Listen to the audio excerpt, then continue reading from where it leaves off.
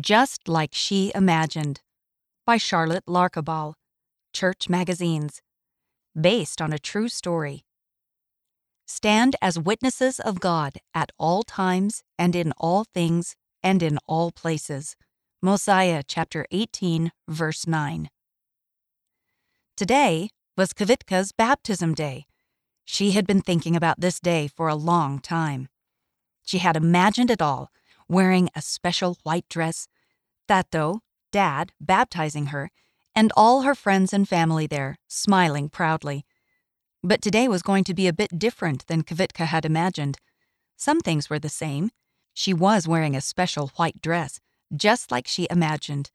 Babushka, Grandma, had sewn this dress for Mama to be baptized in when she was young, and now it was Kvitka's turn. Tato was going to baptize her, just like she had imagined. Kvitka watched him dip his hand into the water in the font. "Nice and warm," he said. He smiled at Kvitka. She smiled back.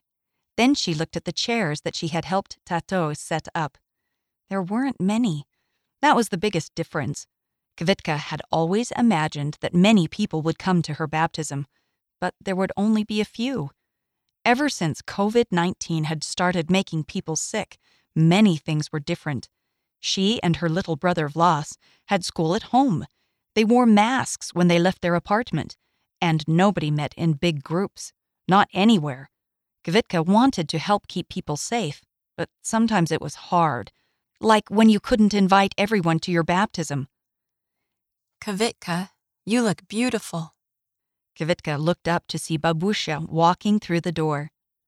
"Hi, Babusia." Kvitka hopped off her chair and ran over. "You look just like your mama did," Babusha said. She touched the white flower in Kvitka's hair. They matched the lace flowers on her dress. Kvitka liked flowers. Her name meant flower in Ukrainian. "Are you excited to get baptized?" "Yes, only nobody's here." "Nobody?" Babusha said. She looked around. "But I see Mama, Tato, Vlas, and little Melania. And there's the bishop. And even 2 missionaries. That's not nobody." Kvitka shrugged. "But none of my friends are here." "That must make you sad. But we do have 2 surprise guests. Kvitka perked up. "Who?" Your Aunt Pavlina and your cousin Emma." "Really?" Kvitka asked eagerly. Babusha smiled. "When they get here, will you do me a favor?" Kvitka nodded. "What?" "Well, when you get baptized, one thing you promise is to stand as a witness of Jesus Christ. Do you know what that means?" Kvitka did know. Her family had been studying baptismal covenants for weeks. "It means to be a missionary." "Very good. Your aunt and cousin have never been in one of our church buildings before. Will you be a missionary and help give them a tour?" "Yes." Kvitka said.